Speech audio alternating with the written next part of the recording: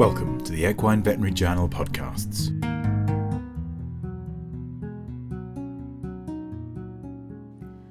Hello and welcome to the June edition of the EVJ podcast. I'm your host, Rhiannon Morgan. This month we have Jackie Hill with us, discussing the association between body mass index and incisional complications, and Maria Fugazzola talking about surgical repair of osteochondral defects. Jackie Hill is an equine surgeon at Littleton Equine Medical Center, Colorado, and this work was carried out as part of her residency training at Cornell University. The paper we're discussing is titled "Higher Body Mass Index May Increase the Risk for the Development of Incisional Complications in Horses Following Emergency Ventral Midline Coelotomy." Jackie, thank you very much for joining us on the EVJ podcast today. Thank you for having me.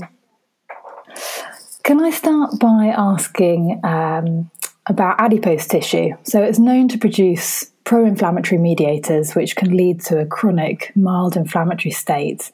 And this has been linked to several diseases in the equine population. So how has obesity been linked to incisional site infection? Well, the relationship between obesity and incisional site infections in horses has actually not been studied previously. There's a plethora of evidence in the human literature that demonstrates that obesity in humans is associated with increased postoperative morbidity and mortality, including an increased risk of incisional complications. But thus far, there's really only one other equine study that looked at the role of obesity that it may play on postoperative mortality after colic surgery. But really, there's no other study looking at the effects of obesity on postoperative complications. And that's part of what prompted us to perform this study. And what other risk factors have previously been identified to increase the risk of an incisional infection? Well, there have been a number of studies over the years, so I won't even try to name all of them. But for example, some of the intraoperative factors that have been associated with an increased risk of developing an incisional infection would be having peritoneal contamination during the surgery, horses that have a diagnosis of a large colon obstruction, performing an enterotomy during the surgery, increased surgical time, and a longer length of abdominal incision.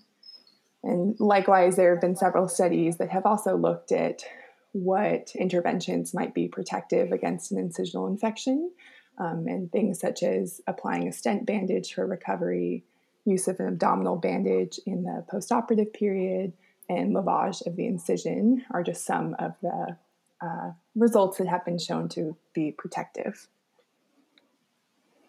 So what were your objectives for this study?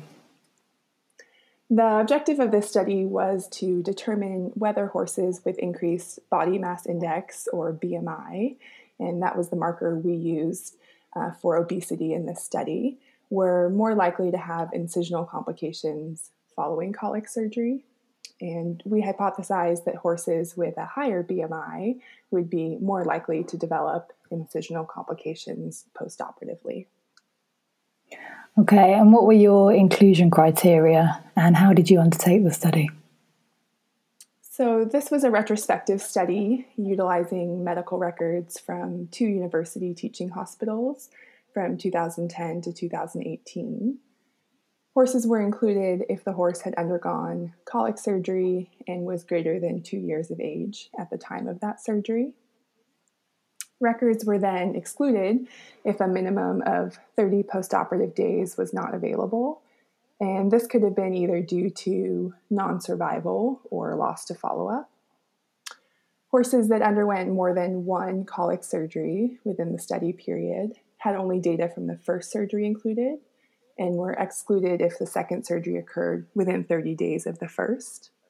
And that was to account for the fact that it's known that horses are more likely to develop an incisional infection if they undergo a second surgery in a short period of time.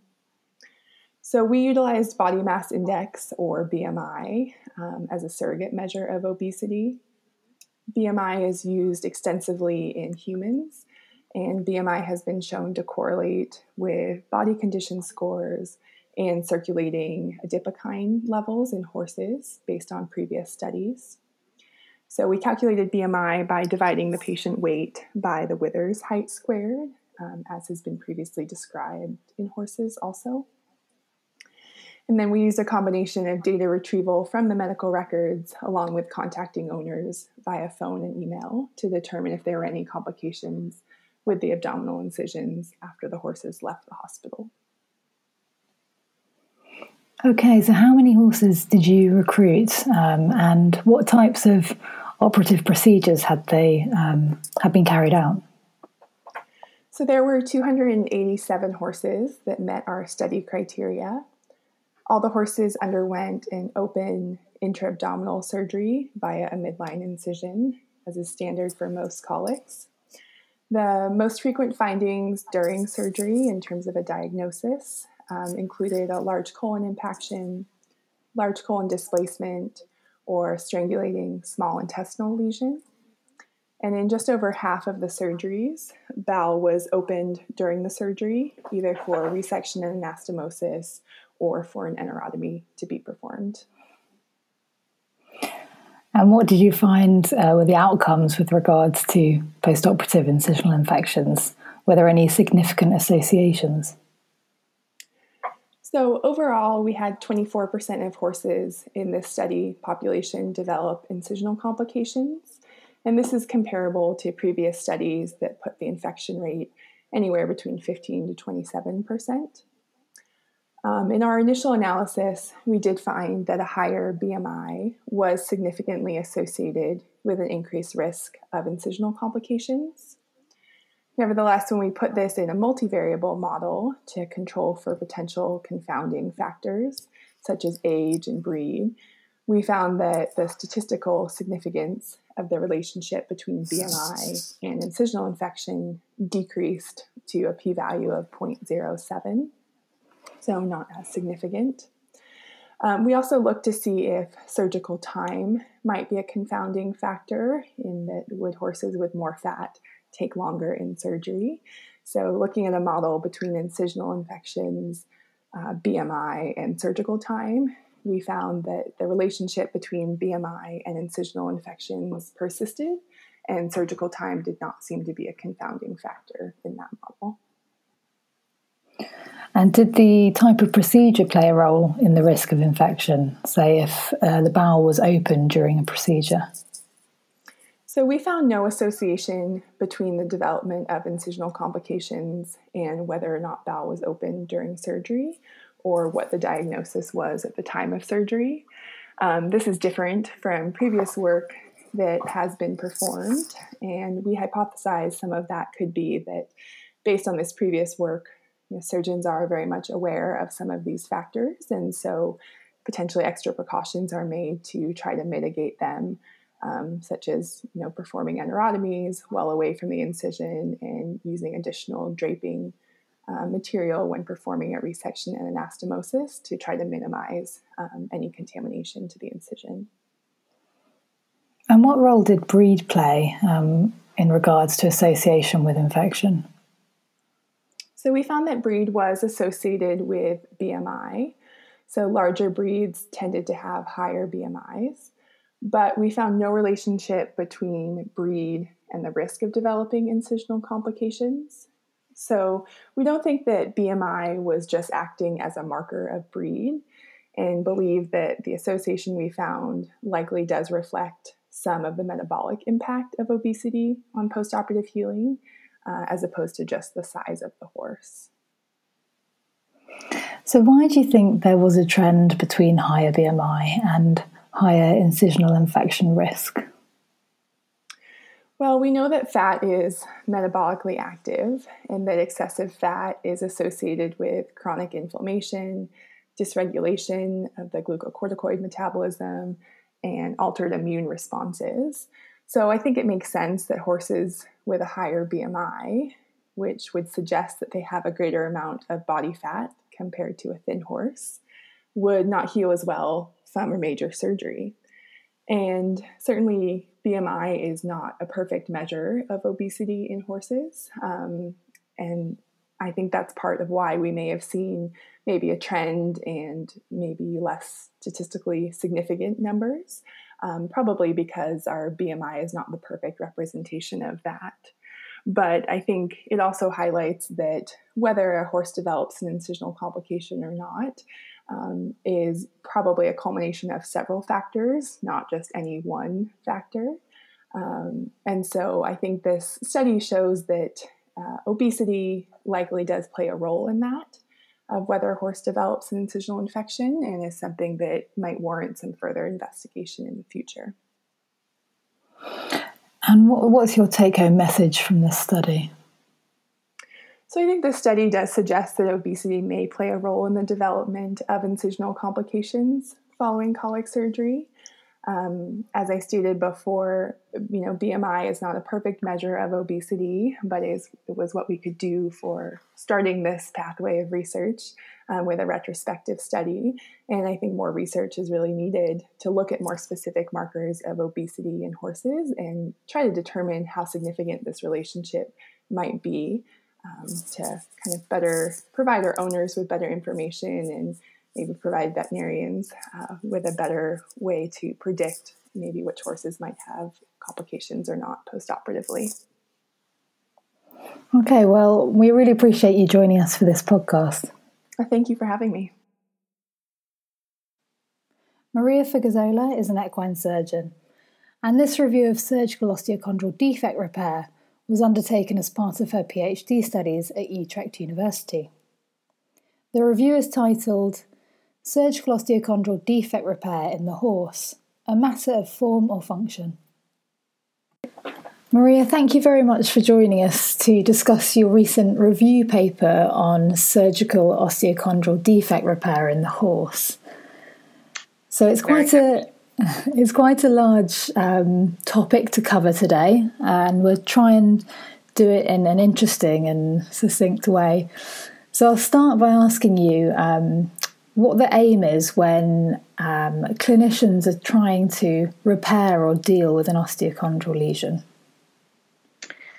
Right. So I think that the very first aim when repairing these lesions obviously is to try to restore the homeostasis of the joint, but also primarily to restore function. So I think it really doesn't matter with what means or what materials, or if endogenous or exogenous material. It's more about the functionality of the joint. So to read a smooth surface with a good shear force resistance and compressive resistance to the biomechanical loads the joint is needs to sustain. And the second important goal, obviously, is to keep inflammation as low as possible, because, as we know, inflammation on its own can also lead to further degeneration of the cartilage. And the experimental studies we'll go on to discuss. There's a lot of comparison between the equine and human stifles. I think equines are used a lot as models. Why is this? Strangely enough, there are quite some similarities between the equine, specifically the equine knee, the stifle, and the human knee, as well in biomechanics, but also and especially in cartilage thickness, because as we know, the cartilage thickness, the layers vary enormously across species. Actually, the equine thickness of cartilage in the specifically in the stifle is almost exactly the same as humans. We're talking about more or less 2 millimeters of thickness. The paper gives a clear distinction between repair and regeneration of these osteochondral defects. Could you talk us through that? Yes, there needs to be made a distinction, since we have a crucial difference. So regeneration refers to healing, in which there is basically regrowth of tissue towards the original normal state. So a one-to-one substitution of what was there before.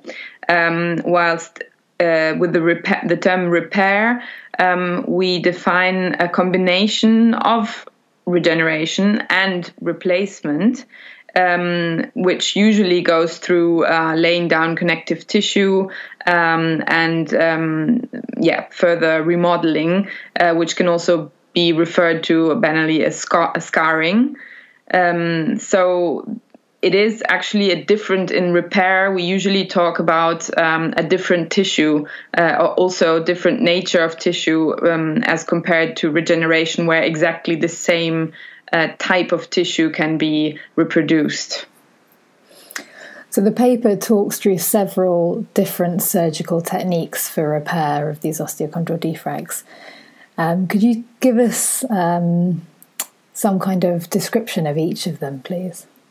Yes, maybe I would just like to add another sentence to the question before, because something also important we have to remember is that in terms of regeneration, that has actually been defined since quite some years ago, that the hyaline cartilage, so articular cartilage, cannot actually regenerate. So that's something we really have to keep in mind, that until now there hasn't been this type of regrowth of tissue, and that's what all the research has been focusing on in the past years. So going on to your just made question, the different types of approaches that have been made towards regeneration or repair. I mean, there was an approach and then they basically saw what happened. And the most ancient one, obviously, is microfracture, in which a connection to the subchondral trabecular bone is established in order to facilitate influx of growth factors from beneath the subchondral bone plate and inside repair in this case. And then going over to more modern techniques, which basically try to substitute the original tissue, such as mosaicoplasty, which have been used in humans also, taking parts of integer cartilage and substituting it in the lesion area with the whole thickness of the layer included. And obviously we have all the mesenchymal stem cells and progenitor cells, so all the autologous fields where autologous blood stem cells or marrow cells are applied alone or in combination with certain scaffolds. And then the very new modern field of autologous grafts, bioprinting and grafts, which basically reproduce the natural layers of cartilage and go down to subchondral bone. So there we have a new field which tries to anchor new scaffolds and new cartilage replacements or temporary scaffolds, which should be then substituted by normal cartilage, which are anchored in the subchondral bone. That is, I guess, one of the newest frontiers which is being explored at the moment. And there was a few paragraphs on different scaffolds and grafts, so the biphasic grafts and your zonal constructs. Could you describe these for us? Yes, so the advantage of, in general, of allografts or even more bioprinted grafts is that they are more reproducible in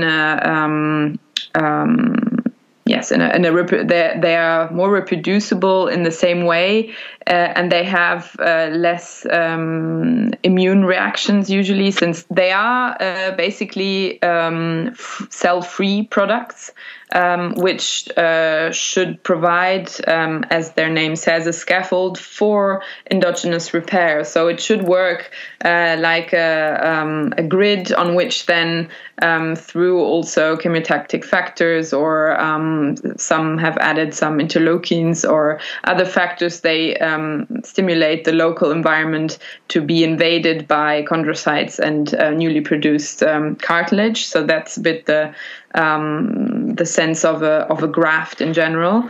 And as I said, they can be also autologous, so they can be basically from the same individual extracted from a different, less biomechanically loaded area and implanted into the lesioned area. Then we have the biphasic and zonal constructs, which I said before. They basically add the layered nature of articular cartilage into the construct. As we know, we have 4 layers of cartilage. Then we have the calcified cartilage and subchondral bone. And one of the major problems of all these scaffolds and bioprinted also hydrogels, which I was talking before, which are summarized in the study, is often that they don't really have the biomechanical characteristic to resist within the joint to specific shear forces and compressive forces.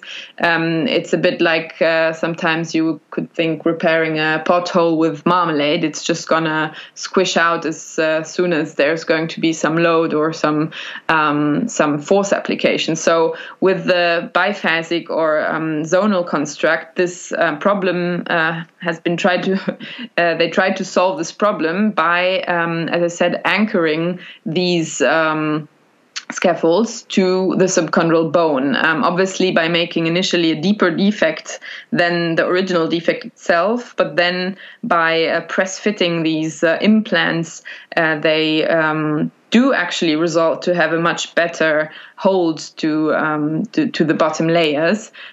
So in terms of stability of the construct, that definitely has been also already an improvement. Unfortunately, as all the other techniques we had just mentioned before, it's important to mention that it's always fibrocartilage resulting in all these repair methods. Okay, so you talked us through a little bit about the different layers of cartilage, and there's a lot of intrinsic factors to do with the makeup of cartilage and the underlying subchondral bone, etc. So what are the most important factors you're looking for with repair or regenerative tissue? Are functional components more important than biochemical components, or vice versa? Yes, this is actually something important to mention, because all these studies that have been reviewed in the paper focus a lot on biochemical analysis. So basically, as we know, collagen type 2 is the most present representative of collagen types in the hyaline cartilage in combination with GAG, so glycosaminoglycans. And all these studies have focused on finding these two components in their repair tissue. And the more they found them, or the more they were present, the more the statement was, we reproduced hyaline-like or hyaline cartilage. But unfortunately, in many studies, what has been left out is the biomechanical testing of these resulting repair tissues, which it sounds a bit banal, but actually it's actually the most important outcome. As we said at the beginning of the interview, the functional outcome is the most important part. So whether there is a lot of collagen type 2, so whether through biochemical analysis there seems to be similarity in the repair tissue with native cartilage, it does not at all mean that there is a comparable biomechanical stiffness that is similar between the two types of cartilage. So, and those studies that looked into the biomechanical characteristics all find out, without exception, that the repair tissue was much 10 times lower in resistance compared to native cartilage. So that's actually an important point, the function versus the biochemical or even only the macroscopic appearance of repair tissue. And I even provocatively stated that we don't even know if the natural occurring fibrocartilage from the body, which repairs a defect when we, for example, micropick it, might be so much worse, biomechanically speaking, than I will call it a fancy repair tissue full of collagen type 2 and GAGs, but functionally and biomechanically much inferior maybe. So after reviewing all these surgical approaches, what do you think is the most favourable technique for either the trochlear ridge or the condyles? Right. So we could sum up that based on the current state of knowledge, for the lateral trochlea of the femur, the MACI, so matrix assisted implantation of chondrocytes, seem to bring the best results. So for the trochlear ridges, this MACI worked reasonably well in terms of specific scores, histologic scores, and so on. Whilst for the medial condyle of the horse, which is obviously an area that interests us a lot since we have our OCD cysts in those places, the mosaicoplasty technique showed best results. Just keeping in mind that best results mean that 50% of the implants survived and showed good characteristics of hyaline cartilage in this case, really, because they were actually taken and transplanted. So these two methods, showed to be the best for repair in those areas. And has this review changed what surgical approaches you use yourself?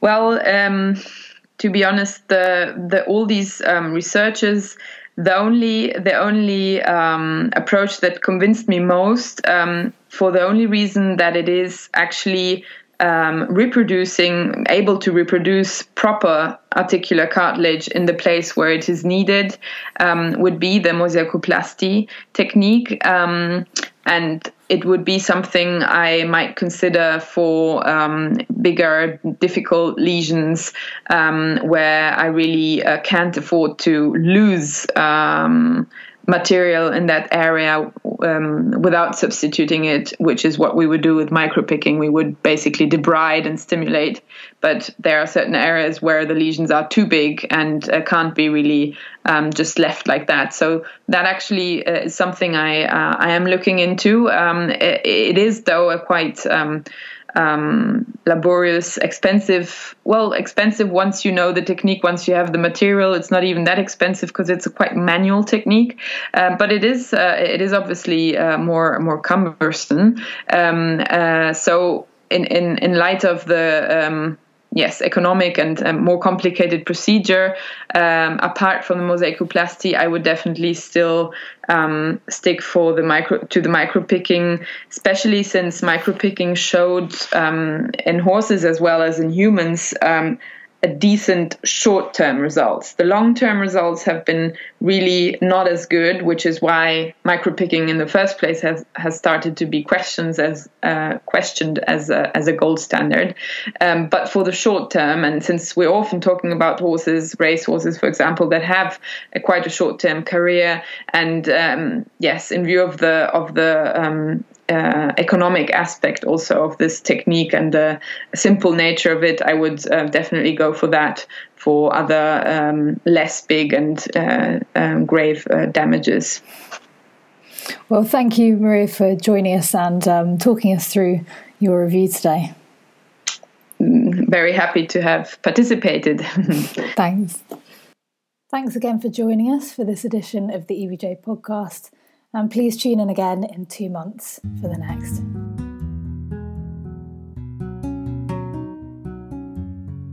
Thank you for listening to this Equine Veterinary Journal podcast. More on the subjects discussed can be found online at wileyonlinelibrary.com/journal/EVJ.